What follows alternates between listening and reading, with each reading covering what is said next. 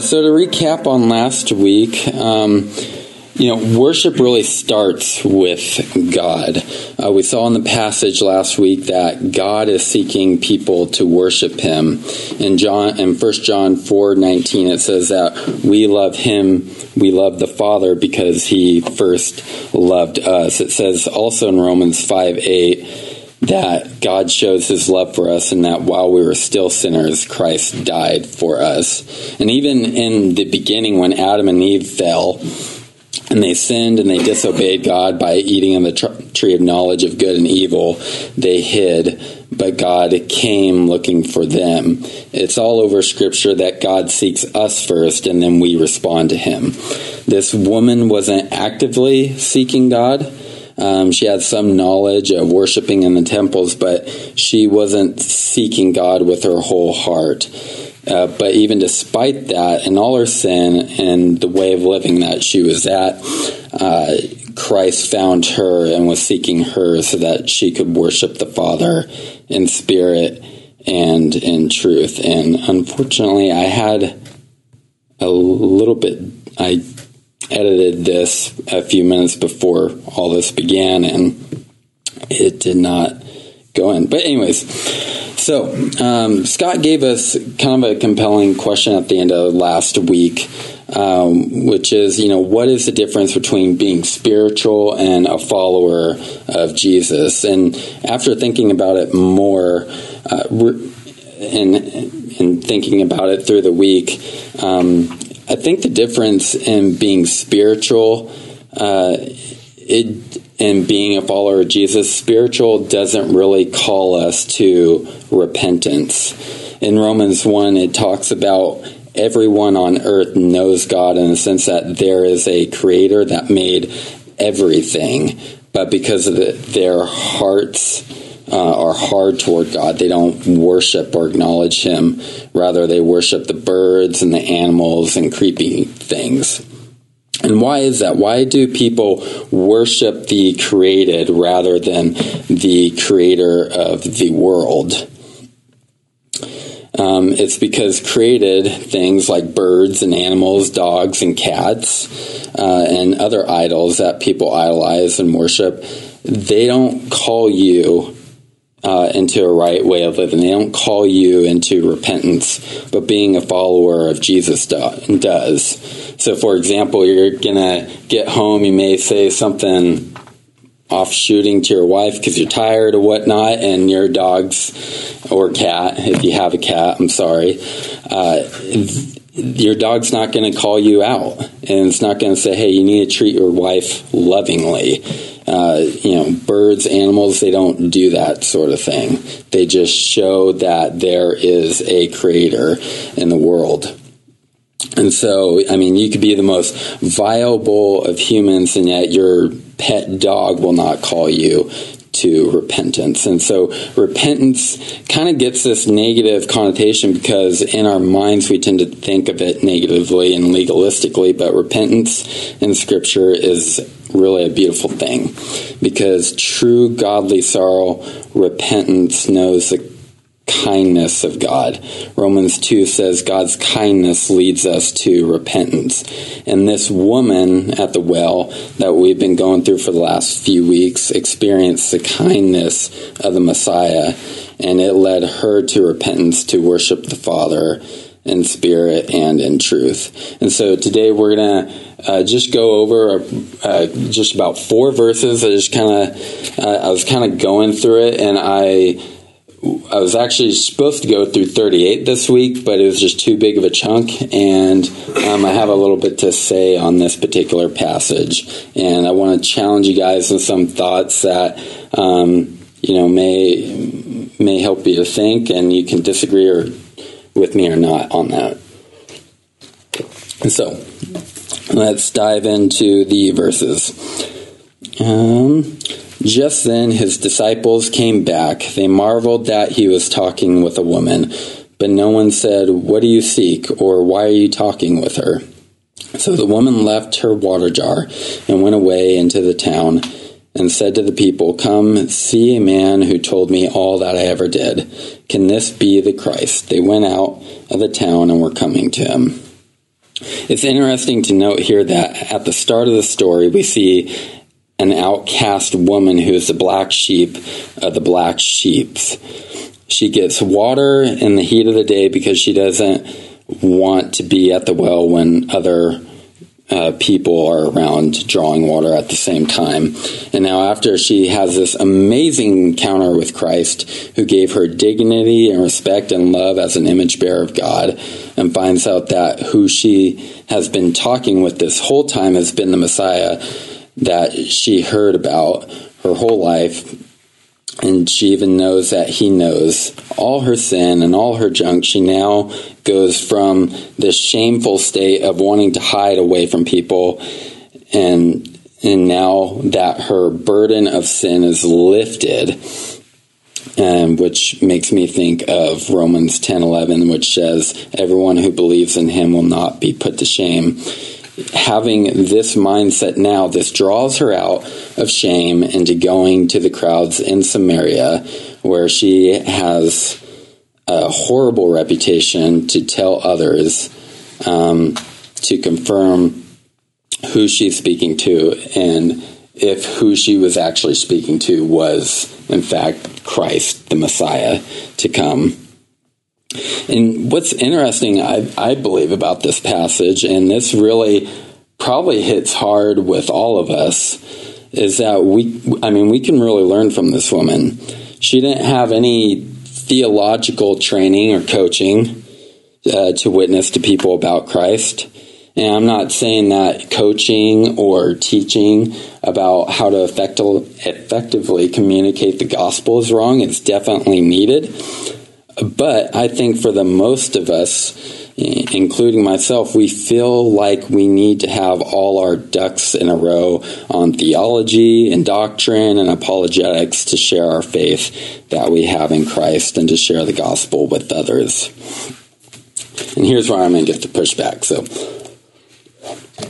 But I'm okay with pushback. So, I mean, I'm no subject to it. So I may get pushback on this, and that's okay. This is a methodology issue, not a core essential to the Christian faith issue.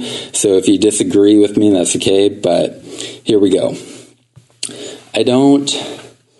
From what I've seen with Scripture and all the years that I've read it and gone through it, I don't really believe that you have to be friends with someone for years to build that relationship in order to share your faith and the gospel with someone. I know that there's some of you in here that's had that, and that's amazing, but I just want to share with you, some of the perspective that I've seen in the Bible. So this isn't a Clark perspective, this is a Bible perspective. And so I get this all from Scripture. So first off, we see Peter preach the gospel on the day of Pentecost, and 3,000 people were saved. And I'm guessing it's very unlikely he was intentional friends with them for years, and then they got saved. Paul in Acts on Mars Hill told people who the unknown God was that they were worshiping, and some were saved and followed Christ that day. He probably didn't have a relationship with them for years either until he witnessed to them. And we've even seen in the Old Testament on the prophet, it's not Job, which is what I wrote here, huh? Jonah, that's it. I wrote Job in the notes. I don't know why I was thinking that. We even see in Jonah where God calls Jonah, this prophet, to go to Nineveh to preach to the city of Nineveh to repent of their sins and turn to God. And I know for a fact that Jonah, in that whole story, did not have that, because he was trying to get away and go the opposite direction of where God was telling him to go. And we even see it here in this story, that this woman goes into the town of Samaria, where she was rejected by others, didn't even talk to people, most likely, and didn't want to, she didn't converse with anyone. She was hiding in shame. And yet after she has this encounter, she courageously goes and proclaims these people and starts talking to these people about that the Messiah has come. And so this is a famous quote that says, and I'm assuming most of you have heard this, but I'll say it again and give you my thoughts. It says, "Preach the gospel at all times. Use words only when necessary." The original quote is attributed to Saint Francis Assisi. Anything you know about me is I cannot pronounce weird names, so I probably pronounce names really wrong sometimes. So I get what it's trying to say, that we need to live out our Christian faith, and that is 100% true. We need to be doers of the word and live out our faith, but we must not mistake our living out as the gospel message. So I like to take this example. So if someone comes up to you and asks you for the hope that is in you because they've seen your good works and your good deeds or something, I mean, what are you going to say to them? Well, I mean, I'm just doing good works, I'm just do what I do. And I mean, that's not really a gospel message. That's not really the gospel. That's just some form of good works religion. No, I mean, what we should say is, my hope is Jesus. My hope is that he rescued me from my sin. He died the death that I deserve, and he lived a life I could not live so that I can be in a right relationship with God. And that can be you if you trust in him. John Piper, one of my favorite preachers that I listen to, says this: "There is no gospel without words. Nobody can be saved by watching deeds. Nobody's getting saved by just watching you take a bowl of soup to anybody." We cannot effectively communicate the gospel by deeds alone.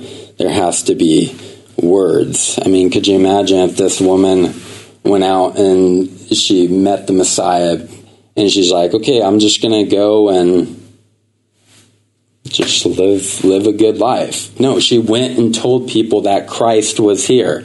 There was deeds in her going, and there were words that were being spat out of her mouth. And so Romans 10:13 through 15 says this: "For everyone who calls on the name of the Lord will be saved. How then will they call on him in whom they have not believed? And how are they to believe in him of whom they have never heard? And how are they to hear without someone preaching? And how are they to preach unless they are sent? As it is written, how beautiful how beautiful are the feet of those who preach the good news." The prophets in the Old Testament, the disciples of Jesus, the Paul the Apostle, and this woman all spoke about Christ and who he is. I want to share with you guys one of my favorite evangelism videos that will show you the power of words, because in Romans, I know I quote a lot of Romans tonight. It's a great book if you haven't read it yet, but it says the gospel is the power of salvation for all who believe. Those gospel words. So the context of this is it's an evangelist by Ray Comfort. He lives in Huntington Beach, California, and he has a ministry called the Living Waters, and it's an evangelism ministry. And he goes around Huntington Beach and talks with people. He's got like hundreds, maybe even thousands of videos of people he witnesses to. And this is one of my favorites by far, because you really see the effect and the loving approach to sharing the gospel with somebody that you don't know, and how to do that. I mean, it's really powerful, and I hope you guys. Every time I watch it, I tear up from it, because when the gospel is proclaimed and there is godly sorrow, repentance, it's one of the most beautiful things in the world. And then after the video, we'll dive into the discussion. So I really hope it did. I haven't tested this out before, so it's about 10 minutes long. So, Mario, are you spiritual? Yes. What do you mean by that? The way I grew up, my heart was in my neighborhood, but my love, I've always been loyal to love. I've always known that. But it deceived me. I confused the two. If you confuse the two, it lets you down. You have to pick yourself up. You can't let anybody else pick yourself up. Is that what you mean by spiritual? Just self-improvement? Yes. Talking about God. Self-improvement. That's what I believe in. I believe in all religions have a universal meaning. I believe in the power of the universe. I believe that we're all just human and we're all here to spread love, and that's all I gotta do. So, do you think God created everything? Do you think evolution created everything? We can never know. Ever. Well, you may not be able to know. I know. You can know within. Hear that, Mario? I know. You don't know. Yeah. You don't say we can never know. That's limiting your knowledge. Do you ever think about how amazing life is? I mean, look at the blueness of the sky and the sun. You ever think about the sun, how incredible it is? It's 93 million miles away, and it's just warm enough to ripen your tomatoes. Any closer, we're all dead. Further away, we're all dead. You ever think about how amazing that is? I do. So how did it get there? I had to learn it myself. I had to go within, and nobody can teach it for you. You have to go within, and you can unlock the secrets to the universe if your loyalty lies in love for yourself. That's it. You love yourself? I do. You love God? I love God, but in my mind, God is the entire universe. So I love the entire. It's called pantheism. There's a difference between the painter and the painting. You don't love the painting, you love the painter because he's the genius that created the painting. And so if you love creation, you're setting your affection on the creation rather than the creator, and that's called inordinate affection. It's the wrong order of affections. If your mum gave you a gift and you love the gift more than you love your mother, there's something wrong. You should be saying, hey mum, thanks for this car. I'm grateful to you, not to the car. Grateful to you for the gift. Make sense? I personally know who I am and why I'm here. I found my purpose from within. I know that to be true. I've never lost that my entire life. I've been the same person. You need love. You can't be a man without love. You have to separate yourself from love in order to find that for yourself. Nobody else can do it for you. That's the point. You trust yourself? I do. Let me ask you a question. Spell the word shop. S-H-O-P. What do you do when you come to a green light? G-O. Good work. Spell the word silk. S-I-L-K. What do cows drink? M-I-L-K. No, they drink water. Never trust yourself, because we're easily deceived. The Bible says he who trusts his own heart is a fool. A lot of people are dead because they trusted their own heart. They made judgments. I can beat that truck and overtake this car, and they couldn't. Wrong judgment. Let me ask you another question. You said your concept of God is that he is the universe. Yeah. Do you think God is happy with you or angry at you? Depending on what you do, God will love you for it either way. That's what I believe in. So how are you doing morally? As long as you stay true to yourself, God will love you. It doesn't matter what you do, as long as you know in your heart you're doing it for the right reason, love. You have nothing to worry about in this world whatsoever. It's called faith. Let's see how you're doing. Do you think you're a good person? Yes. How many lies have you told in your life? I've lost count. Okay, what do you call someone who's told lies? A liar. So you've blown that one. Have you ever stolen something, even if it's small? Yeah. What do you call someone who steals? A liar. A thief.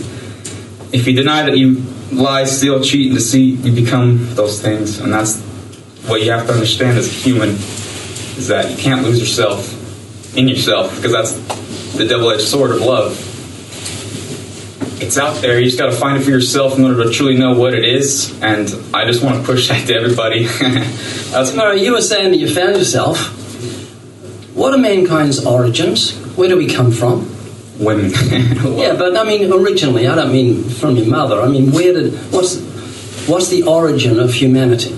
Authenticity and love. Oh, the origin. Where did we come from? What was in the beginning? Man and woman. Yeah, but for man and woman. Who created man and woman? A higher power. Who was that? God. Okay. Why do we exist as human beings? To love. Okay. And where are you going when you die? Whatever you did here, it depends. It's true. Now, third commandment, you shall not take God's name in vain. Have you ever used God's name in vain? Okay, would you use your mother's name as a cuss word? Never. Never, because you honour her, but you haven't loved and honoured God. You've used his name as a filth word to express disgust, which is called blasphemy. So serious, it's punishable by death in the Old Testament. Appreciate your honesty and your patience with me. Now, Jesus said, if you look at a woman and lust for her, you commit adultery with her in your heart. Have you ever looked at a woman with lust? Yes, I'm a man. You had sex before marriage? Yes, I'm a man. So, Mario, I'm not judging you. You judge yourself. But you've told me you're a lying, thieving, blasphemous, fornicating adulterer at heart, and you have to face God on Judgment Day. If he judges you by the 10 Commandments, I've looked at 4, you're going to be innocent or guilty. Guilty. Heaven or hell? Hell. Now, does that concern you? Deep down, yeah. It horrifies me. We've just met. I love you. I care about you. The thought of you going to hell just breaks my heart. Do you know what death actually is? According to the Bible? Ultimate enlightenment. Well, no, it's wages. It says the wages of sin is death. God's given you death as wages for your sin. He's paying you in death. He's given you capital punishment. Like a judge looks at a heinous criminal who's raped 3 girls and then murdered them. He says, you've earned the death sentence. This is your wages. This is what's due to you. And sin is so serious to God, Mario, that he's given you capital punishment. Lying, thieving, blasphemous, fornicating, adulterer at heart. Now tell me, what did God do for guilty sinners so we wouldn't have to go to hell? Do you remember? He came up with the idea that depending on what you do here, you're either good or bad, and that's it. You just got to stick to that and have the faith in that. No, that's not what he did. Jesus suffered and died on the cross for the sin of the world. The 10 Commandments are called the moral law. You and I broke the law. Jesus paid the fine. That's what happened on that cross. Mario, if you're in court and someone pays your fine, a judge can let you go. Did you know that? You can say, Mario, there's a stack of speeding fines here. This is deadly serious. But someone's paid and you're free to go. And he can do that which is legal and right and just. And God loves you so much, he became a human being, suffered and died on the cross to take the punishment for the sin of the world. That means you don't have to end up in hell. God can legally forgive your sins because he's the lover of your soul. And then Jesus rose from the dead and defeated death. Mario, if you give up the battle and just say, God, I'm a rebel, and you repent and trust in Christ, God will forgive every sin you've ever committed and grant you everlasting life as a free gift. Do you believe what I'm saying? Yes. It's the gospel truth. I wouldn't lie to you. Are you ready to repent and trust in Christ? Yes. Can I pray with you? Sure. Father, I pray for Mario. Thank you we met today. I pray today he'll truly repent and trust in Jesus and have his sins forgiven in a second and pass from death to life. In Jesus' name we pray. Amen. Do you have a Bible at home? No. I'm going to give you some literature. Do you know why you're weeping? Any idea? Because I've sinned as a man. That's called contrition, and the Bible says godly sorrow, being sorry for your sins, works repentance. So I trust today that God's brought conviction of sin to you, and that you know you've sinned against God, and you'll understand that God can forgive you and grant you everlasting life as a free gift. I've got some literature for you. Okay, Mario, thank you for talking to me. I really appreciate it. Appreciate you interviewing me. I do. Oh, man. Now I have to talk and have tears on my eyes. So, yeah, I really like that video because it's kind of a little bit what we've been talking about with just being spiritual as he was like and how the woman at the well was like. And, you know, there really is, what I've been trying to get at is that there's really no gospel with, okay? You know, there's really no gospel without words. We need to use our words to effectively communicate Christ, but also with the deeds as well. It's not either or. This is a both. And so, anyways, and I just want to point out, like, doing that, I've watched a number of his videos, and not everyone has that response. But it was just one of the videos. I just thought it's one of his most viewed videos of all time because of the ending there. But I just want to say, if you're trying to witness to like one of your friends or coworkers, and you you communicate the gospel, and they don't either in that moment repent and turn to Christ, or you don't see the change. Our mission is to share our faith and share the gospel, and it's God's job to do the growing. He just calls us to spread the news. And so, in case you're wondering, that's kind of the approach, and to a certain extent, with minus the video camera and microphone and all that, that's kind of when I do evangelism in downtown Moscow. It's kind of the kind of style I take, is talking with somebody and going through the 10 Commandments and sharing the gospel, just like with what Ray Comfort did.